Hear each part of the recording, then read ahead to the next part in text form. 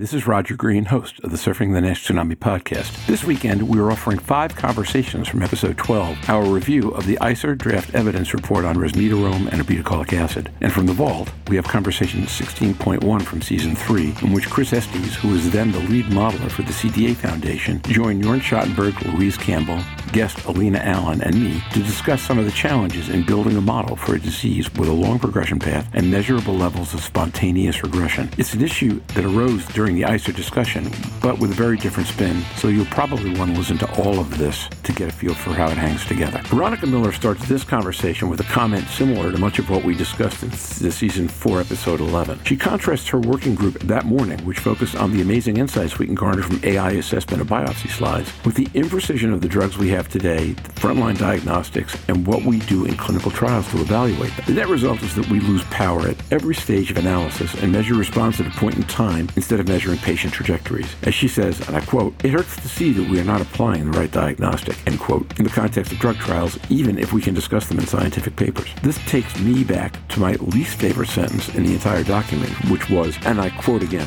"The exact prevalence of NASH is uncertain since diagnosis requires liver biopsy and many patients with NAFLD did not undergo biopsy," end quote. The NASH Tsunami team are all big fans of properly used biopsy and analysis, but not this way. Veronica agrees, saying, and I quote again, "Picture tells 1,000 words, but we've picked 3 or 4 words to try to tell the whole story." Last quote of this conversation. From here, the group discusses some of the challenges in the documents and data sets and moves to a payoff question about the impact of ICER reports at the end of the trial and publications. The panel notes that ICER is fundamentally a private report with no impact on how the drug is approved, but Hannah Malushka notes that while ICER sometimes issues updates, it's uncommon to do so. She suggests that this trial provides no guidance on how we determine which patients are F2 or F3, which will provide a real challenge for payers trying to determine the economic impacts of the drugs. While ICER is a private organization, its recommendations carry weight with those assessing the value and pricing of new medications. This report will leave a significant footprint in commercial space, so just sit back, listen, enjoy, learn, and when you're done, join the dialogue on our LinkedIn discussion group.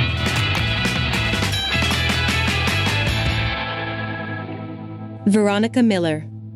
I spent this morning talking, we had a working group call. It was all about digital pathology and artificial intelligence, machine learning, to get at the nuances of what actually happens in the liver. This is such an amazing disease in terms of, well, the liver is such an amazing organ, and there's so much that happens. And having spent the morning kind of in all of this, the glory of these nuances and huge amounts of images and information that's coming out of liver biopsies, and then to have, unfortunately, we're still at this thing where we have this very blunt tool, a little bit of increase or decrease in fibrosis and a little bit of increase or decrease in NASH, some scores. And the imprecision of that tool in itself is so frustrating, right? Because this is not how we should be measuring the effect of the drug, because it's just too blunt. We lose power at every single stage, including the way the trials are set up as responder-driven analysis, because we simply can't really look at individual patient trajectories as, like, for example, change in fibrosis over time, because you can only do one biopsy at the beginning and one at the end. So we're so limited by what we can actually report in terms of outcomes that are approvable. I mean, we can, of course, report in the scientific literature about all the other biomarkers, but there's so much else that's going on here. And here, this whole report is based on a little bit of change in fibrosis and a little bit of improvement or not in NASH. So that itself it hurts. It just hurts to see that this is what happens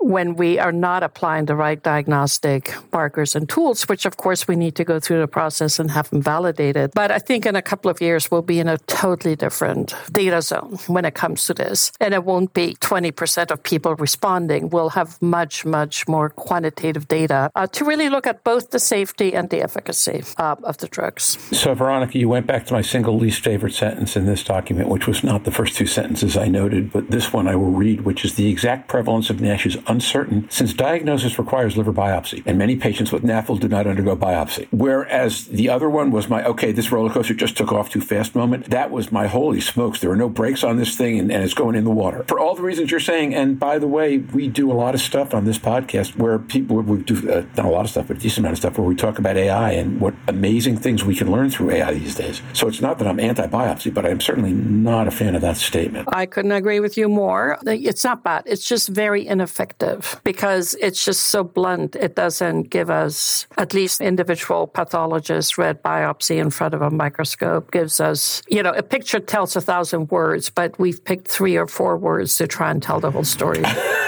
Can I quote you on that? That's fantastic. Thank you. Let me do this. We're heading towards the bottom of our hour. We've got more people in this audience than we have in this episode. If anybody has a question that you want to drop in, I think we gave you instructions on how to do that. We'll take a minute and we'll wait. And while we're doing that, I will let anybody who wants to riff about anything we've not covered yet that you think is worth mentioning. Louise Campbell. I'm going to bring in something that I thought was interesting. They were keen to say that nobody discusses fibrosis stage transitions. We purely discuss that we have met the end requirements of the study. And in fact, very few trials say how many people regress by 1 stage, 2 stages, or 3 stages. And actually, that might be important information. Certainly, if you have a drug that progresses a certain population within that trial, like they did recommend that Hispanics were very well represented with about 21% throughout the studies. But if they all regressed 3 stages, and so there was bits I think that they dropped in for further consideration when other clinical trials are formulating their releases as to what were the stage increases. I think the other one that struck me was the lack of long-term data, but then these are trials with no long-term data. Obeticholic acid can provide that in a PBC setting, but I was taken back to when Roche were going to release Pegasus and interferon. They did a massive worldwide study of open access to antibody. Now, this study haunted me around the world because when I went to work in Australia, I was still doing this study several years after I'd done it in the UK and marrying up data. But there were 5,000 or 6,000 people given access to hepatitis C treatment on the Pegasus open access. So that generated mass data very quickly. And I wonder whether this is pushing people to consider that open access. I suppose Novo Nordisk have it at the moment with Ozempic and Wegovy being given access, like free access basically to the NHS if your BMI is over 35. So they're going to generate an awful lot of data and things. There were little bits I thought were suggestive. So Louise, can I step back to your first point for just a sec?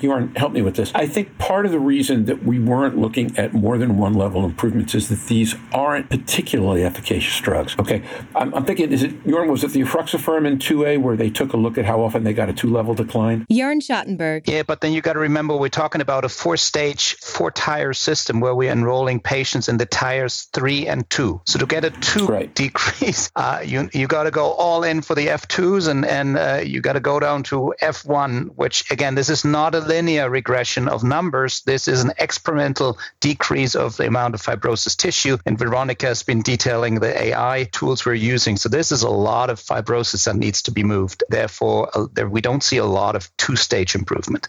And it depends on the activity and the stage of the disease. I agree with that. If I recall correctly, however, they did report a number on that in efruxifermin in one of the earlier stages. And you do get that every once in a while in the larger trials where you have enough F3 to move down to F1. In general, these numbers back the 1-stage fibrosis regression, and they kind of go the same way. It's just at a much lower level. And then, of course, the number gets smaller, so you lose a little bit of the certainty around those smaller numbers. Well, I guess my question to people that have been dealt more with these ISA reports is, I mentioned this in the beginning, these are surrogate endpoints reasonably likely to predict outcome. Of course, it's crucial that we continue these patients in clinical trials and, of course, collect those clinical outcomes, even if there's going to be dropout over time and some dilution for people, moving or for whatever reason. I guess the question is, how are these reports then revisited by the time the trials read out and that information that's been collected along the road and the journey of these clinical trials? Will that impact these results and to what extent? That's a good question. And I have to admit, I don't quite know how this works. I, for example, was so shocked that they even would put out a report without a peer-reviewed publication to have a look at the data with. So I don't know. Maybe Roger or Hannah or Jeff, more more about how the actual impact of this over time. It's just that once a report like this is out, it's hard. You can't put the genie back in the bottle, right? That's a good point. You can't put the genie back in the bottle, right? And that's why you have to put it into the relation and data that's available. Yeah. Mm-hmm. I don't have an answer to Veronica's question that I trust. Hannah, if either you or Jeff do, let's share it. And if not, let's go to final questions, wrap up. We're about an hour in. Jeff McIntyre. I would defer to Hannah on this with more experience on this, but my understanding is that this is much more of a pricing consideration. Certainly it may play or may be a consideration in terms of approval. If anything, the evaluations of the studies in there may show a little bit of insight into how non-industry folks, or how, even though ICER isn't regulatory or government agency technically, and they're in that kind of weird space, about how they view the data, about how they engage with the data as well.